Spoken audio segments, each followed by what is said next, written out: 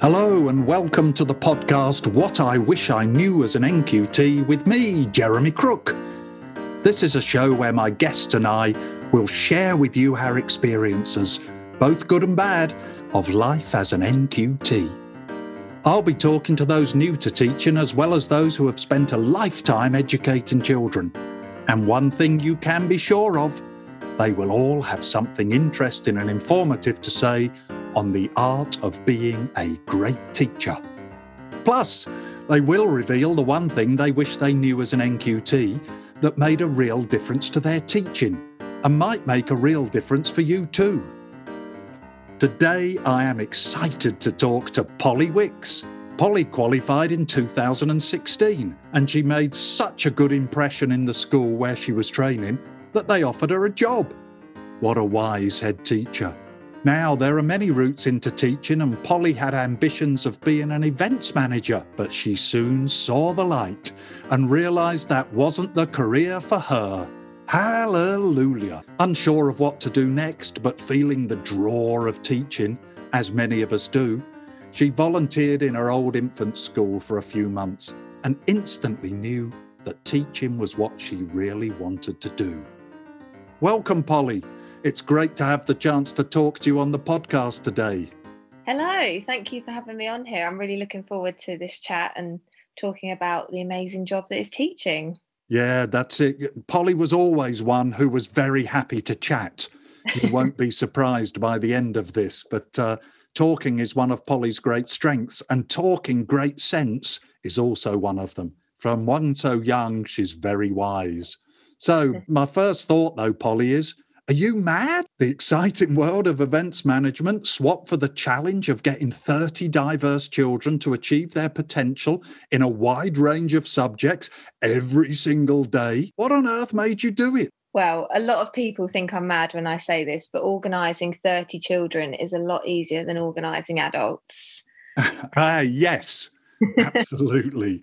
And I mean, you can vouch for this as well, but no day is the same when you're teaching, and that's what I loved straight away was, you know, the things the children come out with. Each child's completely different, and I learnt that straight away just from doing the work experience in a school. Instantly I felt that buzz that you get, which I wasn't getting when I was doing some work placements for events management. There wasn't that buzz or that warm feeling. But within a few weeks of being in a school, I could see the real impact that teachers have on children. And I instantly really enjoyed that feeling and knew that that was what I needed. And straight away just fell in love with it. And I'm still completely in love with the job right now. So that's so good to hear. I'm really still in love with the job too. And I've now been doing it for 30 plus years. I used to be a computer programmer. Did you? I did it for 2 years and oh, blimey, so depressing going into the office every day with no buzz whatsoever, as you've described. No, I'm sure it's a great job for some, but it wasn't for me. No, and I've realised as well, particularly during the pandemic, how much we need that reward from this job, because it was really hard to gain any rewarding feeling from the job when you're setting work every day, but you're not. If a child doesn't get it, there was nothing to follow up from it. You just had to hope that the parent would work with them. And a lot of teachers I spoke to, we felt this weird feeling. We then realised that we weren't having that normal impact that we do have when we're in the classroom. So being back in the classroom, instantly we've got that passion and that feeling back again. It's a job that you gain so much good feeling from. Yeah, and that's so important, isn't it? And I don't think it's selfish at all, because the job is so hard that if you didn't get that feedback of thinking, crikey, I've really done something worthwhile today, then you'd never turn up every day, would you? Because the challenges are enormous. But I love the way you've described it, that warm feeling. And that's exactly what it is. And I used to feel it every day when I just went into class, thought, this is my domain, this is my place. We are going to create utopia for the day, even though, of course, it never quite ended up like that. Yeah, it can be carnage and chaos you create, but That's nice to hear you say that. You're obviously a very successful teacher, even though you've only been working 4 years. But it's nice to hear you say it's still carnage and chaos, because I was teaching Chinese children this week on Zoom in China, doing some work on making mini robots. wow.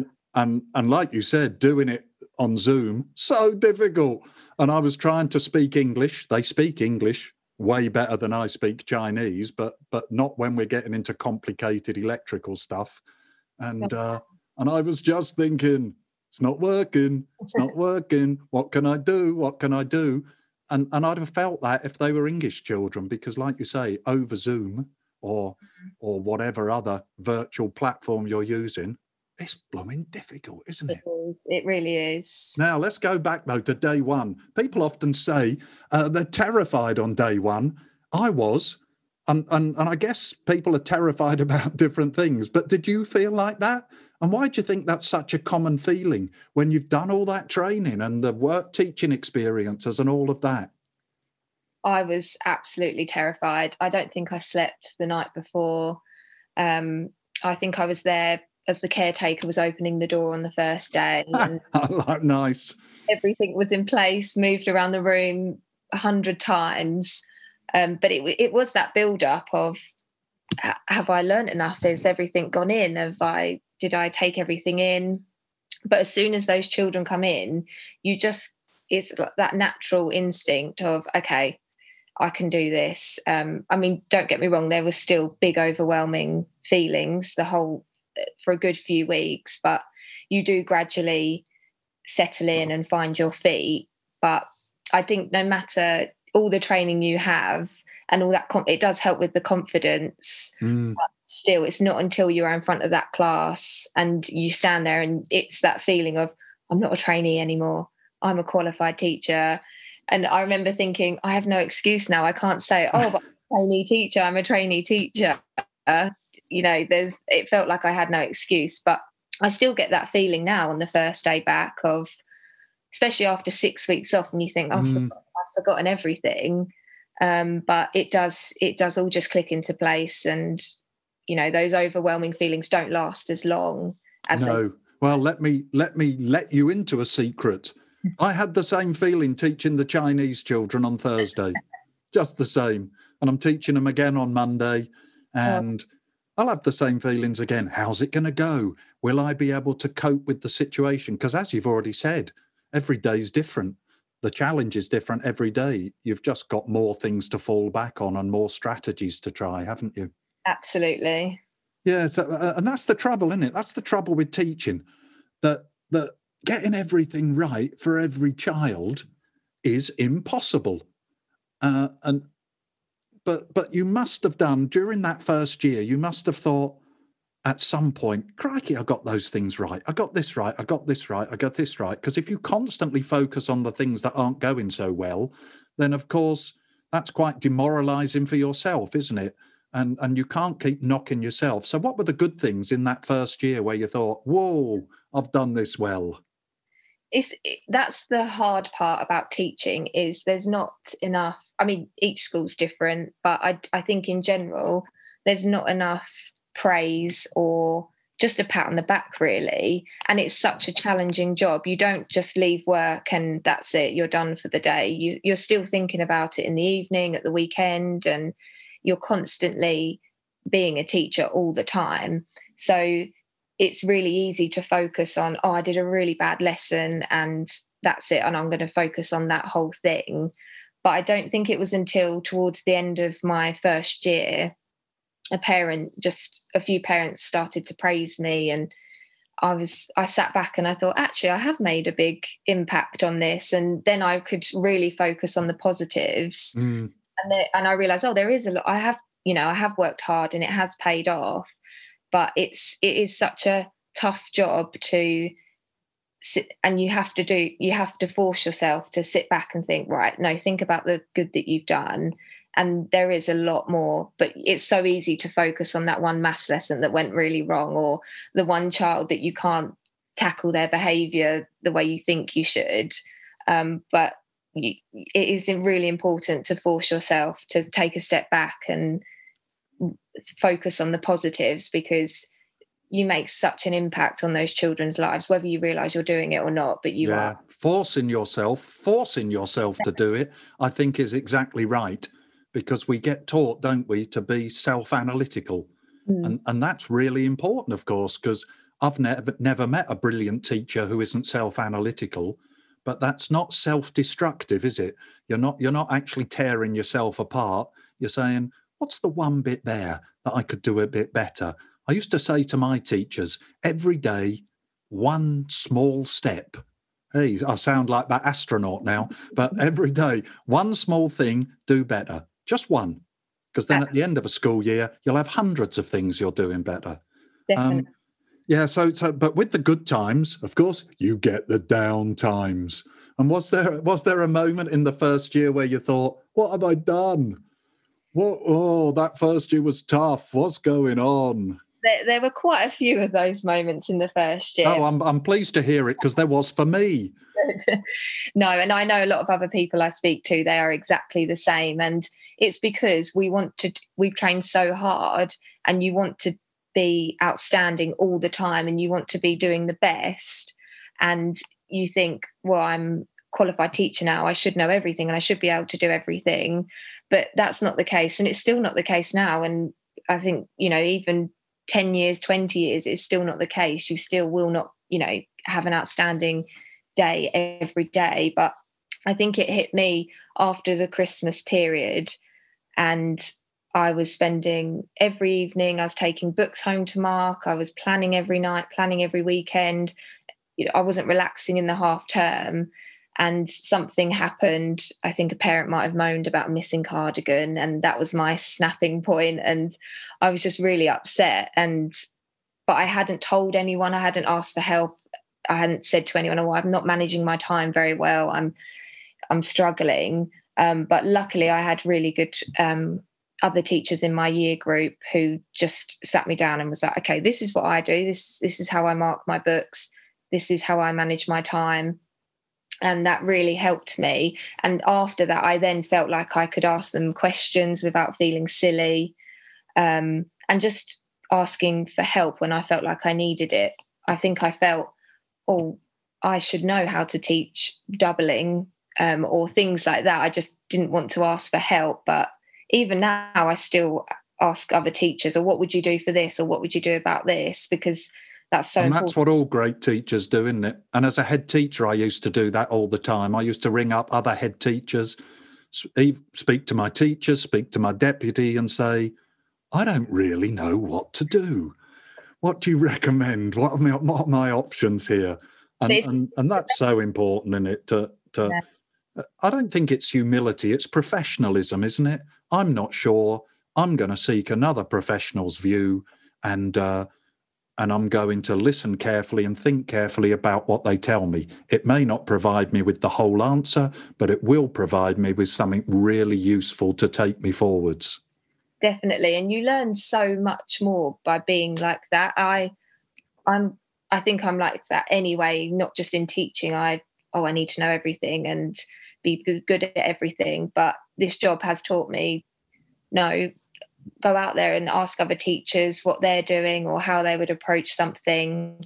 And it's nice when other people come and ask you as well. I think it's really important to take the time to do that, because there's not much time in teaching. There's so many assessments and marking books and all those points that seem important to Ofsted, but you do need to be a well-rounded teacher and grow. You need to be able to ask for help. And you do. Ask and give.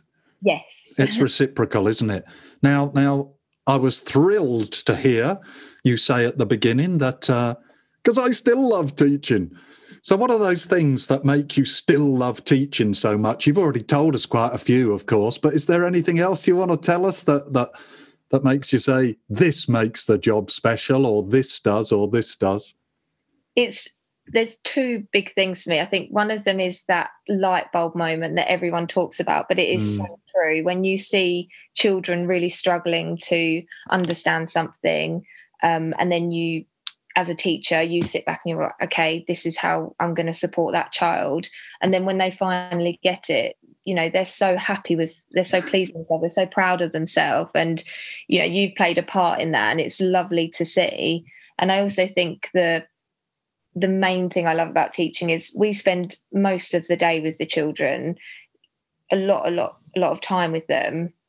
And, you know, they trust you, you're consistent in their life. And it's that word trust comes up all the time. Everyone I've spoken to has used the word trust. It's so important, isn't it? But carry on. Sorry, I just wanted to emphasize that again, because and you know, if they trust you and you're a huge role model in their life, it's nice to know you're having that impact on their life, not just the academic part of it, but being able to show them right and wrong and help them understand their emotions, because they all go through so much at such a young age.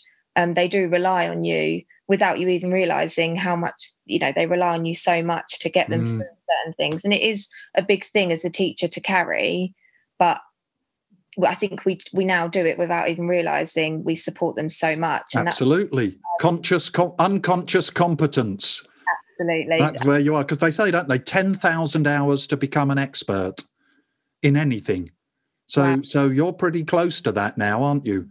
Because you've done 4 years plus your training. You're pretty close to 10,000 hours now. So you probably are an expert already. I never feel like I am, and I've done about 50,000. But you know, that's age, I guess. You're a bit of a dresser-upper, I've heard as well, Polly. I remember an inspection once in one of my schools, and we went down to one of the infant classrooms, and little Bo Peep was standing outside, and the inspector said, "Oh, this looks interesting." It was one of my TAs who loved dressing up. And she said, "If we come in this classroom, what are we going to see?" She said, "You're going to see nursery rhymes alive." And I'm about to come in looking for my sheep. And there's so many moments where I think the best one was when I had to dress up as Goldilocks. We were setting up a crime scene in the classroom because we didn't know who had broken the chairs, and there was porridge on the floor as part of our English lesson. And we then made a video. I was dressed as Goldilocks. And then I stepped back and I thought, if my friends could see me now, they would be thinking, "Polly, what are you doing?" They would be thinking, "Yep, that's Polly." But it's those moments that I just think, this is amazing. What other job could you do this in and get such a good reaction? And then from that as well, amazing writing. And so it's constantly exciting. And I just love that element of it. Yeah, brilliant. So let's go to the big question. We've actually had loads of big questions, haven't we? But the question that makes the name of the podcast: what do you know now that you wish you'd known as an NQT? My big thing, and we have spoken about it, but is just take the pressure off yourself, because you don't know everything straight away, and you will never know everything.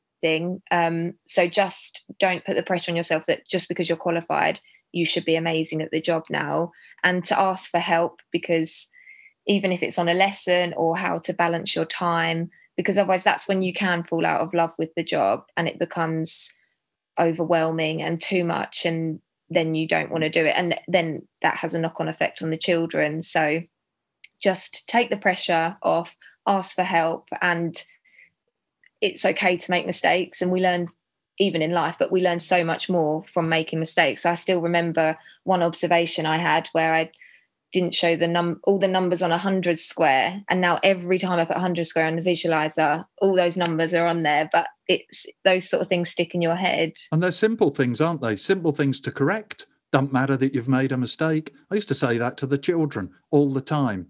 We used to cheer when someone made a mistake, because that was the chance to learn something new.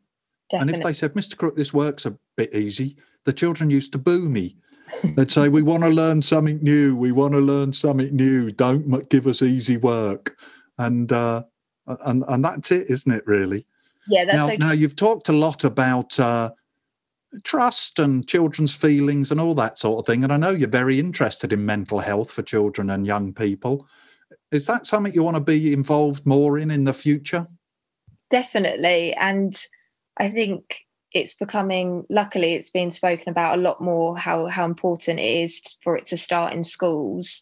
And I've seen it firsthand with the children I've had in my class and the things that they've gone through, and just in general, really, you see that they're not going to make progress in their learning if they haven't got the mindset that they are capable of anything. And if we don't put that in place now, then they're going to go through their whole school life not realising that. So I can really see how important that is. So I'm making more of a conscious effort to do some online courses. Oh, great. Well done. As the school, we've now got a wellbeing team. So we're looking at wellbeing for children and for the staff as well. So it is such an important thing. And I'm just glad that people are now seeing that it needs to start at such a young age rather than, it's had an impact now, let's work on it now. Hopefully the impact isn't as big because it's now focused on in schools a lot more. Absolutely. And we can't start too young with anything as long as we do it in the right way. Absolutely. And I think that's a perfect place to stop. Polly, that has been every bit as interesting as I hoped and knew it would be. Your children and your school, crikey, they're lucky to have you. Thank you so much. Well, thank you. I've really enjoyed that chat. It's nice to have a reminder about how much you do love the job when you get bogged down with all the work side of it. But it's good to reflect on how good of a job it is. It certainly is. So, cool, after all those wise words, what now? What's the one small thing that you will do that will make a difference to your teaching and a difference to the success of your pupils? I just spoke about China, and it's reminded me of the old Chinese proverb that says, "Be not afraid of growing slowly. Be afraid only of standing still." If you've enjoyed this podcast, please hit the subscribe button in your podcast app. And if you feel inspired, please leave a review and share it with your friends. I love getting feedback, and I'm very keen to know what you would like us to discuss in future podcasts and how we can improve what we're doing. And we will keep you updated on what's to come on more on Twitter @WhatNQT. Until then, I'm Jeremy Crook, and this has been the latest podcast from What I Wish I Knew as an NQT.